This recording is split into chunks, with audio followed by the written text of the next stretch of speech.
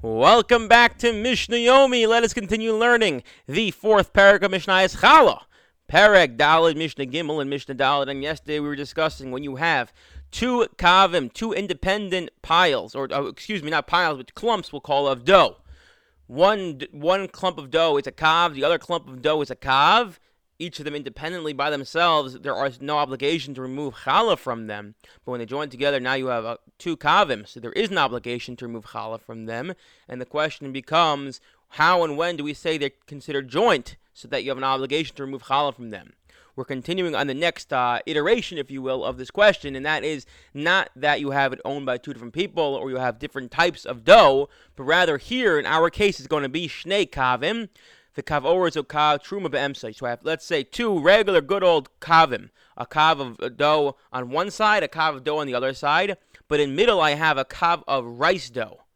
Or a kav of truma dough, which is not chayiv and chal at all, that serves as a bridge between the two kavim. So because it serves as some sort of imposition, connecting these two clumps of dough, ein mitzdarf, and then we say these two doughs cannot combine because the rice dough that's in between them serves as an effective barrier, and we don't say we look at this as one big clump, but rather as three different clumps.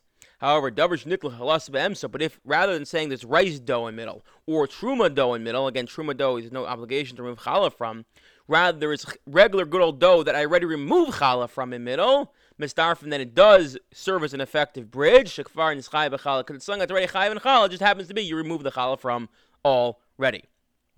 Kav chadash kav yashon shenashchu zeh bezeh.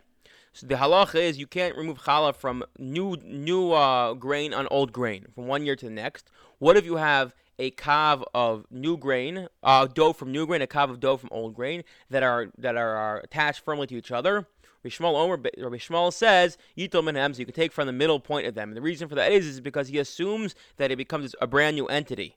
The Chacham forbid doing so, more not because they disagree with him that it's not a new entity, but rather they're afraid that people are going to then make the same mistake by Trumas and Maestros. Hanot chalam in a kav. What if someone removes challah from a kav? As in, a kav is not chayav in a challah, it's too small, but a person does it either way. Rekiv omer challah. So then, if in the event that kav then joins a larger kav, we will say, well, the challah was already taken off it retroactively. No, ain't no challah, it's not challah, because you can't separate challah on something there's no obligation to remove challah from. I wish you all a wonderful day.